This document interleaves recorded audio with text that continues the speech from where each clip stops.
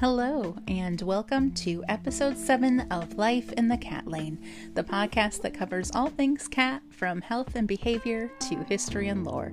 I am your neighborhood cat wrangler, Jamie, and today we're going to talk about what to expect at your cat's first vet visit.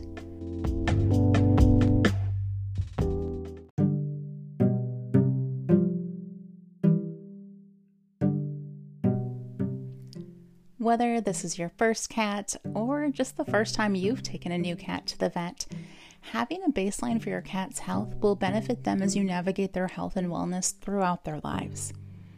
This week was my current foster girl's first vet visit, so I thought it would be a great opportunity to walk you through what you can expect when taking your cat to their first vet visit. Naturally, every vet is going to vary, and if you have questions, absolutely call and ask before you go. Your vet staff are more than happy to answer those for you, and everyone wants your cat's visit to be as stress-free as possible. Choosing a vet is your first step.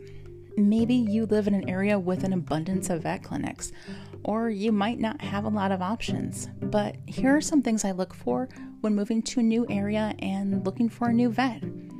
First, do they have a web presence? I like to see how they present themselves online. Do they have photos or videos of the clinic? Do they ever have open houses so you can see behind the scenes? Do they speak well of their staff? Do they share any info on the vets themselves, like their past experience, the pets they have? For me, it's important to know that they have cats of their own. They should also tell you what types of services they can perform in-house. Do they mainly only do wellness visits? Can they do imaging or blood work in-house? Or will bigger issues always be referred out? Do you need a vet that can make house calls? Is it important to you if the vet is certified fear-free or has a separate waiting area for cats? Or even a cat-only practice? Figure out what your needs are beforehand so you don't set yourself up with unrealistic expectations once you've made a decision. Do their hours work for you? Some clinics are open late, and some are only open during the day. Do they have an association with an urgent care or animal hospital if you need vet care outside of clinic hours? If you can only make appointments after 5, but the clinic closes at 5:30, they might not be the right clinic for you. Typically, when you make your cat's first appointment, the receptionist or vet tech on the phone will get pertinent information they need. You still might want to arrive 10 to 15 minutes early for the first visit, just in case you do need to fill out or verify information. The basic info you'll need to have on hand is the approximate age of your cat. If you aren't sure, just give your best guess and they can adjust it once the vet assesses your cat. They'll need to know breed. Now, if you don't have a purebred, your likely breed is just going to be domestic short hair, domestic medium hair, or domestic long hair. And then the coat type or color. Do you have an orange tabby, a solid black cat, a calico? If your cat is bicolor, which is 2 separate colors, give the dominant color first. For instance, Life in the Cat Lane show model David is a bicolor white and black long hair cat. Any other identifiers can be given then. Does your cat have any unique body differences, like no tail or missing a leg or only one eye? Let the intake person know so they can make a note on the file. They'll also ask if your cat has been spayed or neutered or if they're still intact. If you aren't sure, let's say you took in a stray, for example, you can just say that and the vet will check for surgical scars. If you adopted a cat and they had started or received any vaccines from the shelter, you can let them know on the intake call as well. This is also the time to ask for payment options and general costs if they aren't listed on their website. Some clinics can take medical credit cards like Care Credit, and others can't. Some only take credit card or cash, and rarely do clinics allow payment plans. Be prepared for how the visit will be paid for and what costs to expect for a typical first visit. And when you take your cat anywhere outside the house, make sure they're safely inside an appropriate carrier at all times. I have an upcoming episode on how to choose a carrier and make your cat comfortable with it, but your cat's first vet visit is not the time to just wrap Kitty in a towel or put them on a harness and hope for the best. There's way too many variables outside of your control to risk it, and being in a small, confined space is going to be much easier on your cat's stress levels. So, aside from your cat and payment, what should you take to the first appointment? If you have any medical records or vaccine records at all, if they were adopted from a rescue or shelter and they were administered any vaccines or medications, bring those records with you. If you don't have access, let the vet clinic know at the time you make the appointment to see if they can obtain the records for you and give them the name and phone number of where your cat was adopted from. You can also contact the shelter and ask that those records be forwarded to the new vet. Especially if this is your cat's very first ever vet visit, take a fecal sample. This gives the vet the ability to check for any parasites, and if they do happen to have any, then they can be put on a specific dewormer to target those parasites. So for a good fecal sample, try to have it as fresh as possible, preferably within 12 hours prior to the visit. My preferred method is using a sandwich bag. Turn it inside out over your hand like you would a dog poop bag, grab the sample, turn it right side out, and close it up. If it's particularly stinky or liquid, go ahead and put it in another bag. I also label the bag with a Sharpie with my name and the cat's name, so there's no confusion at the vet. If you do happen to get your sample several hours before and you're not sure what to do to keep it fresh, just keep it in a dark, cool space, but not cold. So an insulated lunch bag would be okay, but not the fridge. Once you've arrived with your kitty, depending on current protocols, you might check in inside or check in on the phone. For example, the clinic my cats go to has a hybrid curbside setup. You park in one of the designated patient spots and call the number on the placard. You let them know you're there and which pet you're there with and your spot number. Once the vet is ready, you're given the option to have the tech take the cat inside or accompany them. I choose to go in whenever possible, but if you have the option and you feel more comfortable waiting in your car, that's absolutely okay. Just be ready with your cell phone so the vet can discuss the visit with you. Once your cat is brought in, they'll ask you, or the vet tech might just take the cat out of the carrier themselves to get a weight. Some cats are easier than others. I have experienced my more nervous cats are actually better at turning into a lump and sitting on the scale, where my more curious or gregarious cats don't have the patience when there's a new person to me and a room to explore. After their weight is taken, they'll also want to take a temperature. Sometimes the techs will handle this on their own or may ask you to hold your cat still while they check. It's usually performed with a rapid read digital rectal thermometer coated with a safe lubricant and, of course, checked rectally. Not fun, but quick and accurate. Then they'll go over any specifics of the appointment and general health questions, appetite, energy levels, etc. And if they didn't take the fecal sample at check-in, they'll take it now. If you've elected to do any blood work, like checking for FIV or FELV, the vet tech will typically leave with your cat to perform this in the lab room. This is done for a few reasons. Taking blood samples can be distressing for both owner and cat. And as cats are very adept at reading your emotions, your distress can ramp up their distress. Once in the back, they'll also have extra hands to help, who are also very experienced, and it's just safer to keep sterile equipment in one place. Take this time to go ahead and read the fun or informative posters that are in practically every vet exam room. Once the tech brings your cat back, they'll let you know that the doctor's been updated and will be in soon. And then, showtime. The vet will come in and perform the wellness check. One thing they're looking for is body condition. Is kitty underweight? Do they have extra padding? How is their coat? Do they have any unusual lumps or bumps?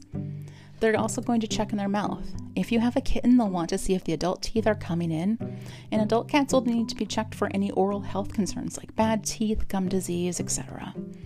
Are your cat's eyes bright and clear? Do they have any mites hanging out in the ears? If they do any lab testing in-house, you'll likely get your results at that time, so the vet can go over them. If there are parasites in that fecal sample or a positive result on the combo panel, that way the vet can go over treatment options at that time as well. Now, if your cat gets a clean bill of health and hasn't started their vaccines, your vet will go over what vaccines are appropriate or required for your cat. For example, my foster kitten had a fever and respiratory infection, so starting vaccines while her immune system is still fighting an infection wasn't advisable. So she'll start those once she's up to full health. This is also the time to ask any questions you have about your cat and their health. Diet, activity level, behavior. Bring it up now. Did they recommend pet insurance? Is there a specific company or brand that they work with or would warn you against? And unless there's any urgent health concerns that came up during the appointment, at this point, you're typically done. They'll direct you to wait in the lobby or your car while the visit is finalized, and then you'll pay. If any medications or foods were prescribed, they'll provide them at checkout. If you do need to make a follow-up visit, you can schedule it then as well. And then you and Kitty can be on your way. Vet visits, even when they go perfectly, can take a toll on your cat, so don't be surprised if they need to sleep the rest of the day. And if they received any vaccines, they'll especially be more likely to need sleep. Don't be too concerned if your cat is not interested in dinner that night. But if you do have concerns about how your cat is behaving after the vet visit, especially if they receive vaccines, call your vet. They can let you know specifically what is a concern for your cat and if they just need to rest. After the visit, start your own dossier for your cat. Just a simple folder holding a copy of that visit's itemized bill will show any tests performed or vaccines given and any prescriptions provided. Keep that file in a safe place with other important records and keep it updated. Your cat's vaccine records, microchip registration, anything pertaining to their health should be kept there. If you need to change vets or need to verify any health information, it's good to have your own records of what's been performed on your cat. And you're done. Your first vet visit on your cat's lifetime of wellness has been accomplished.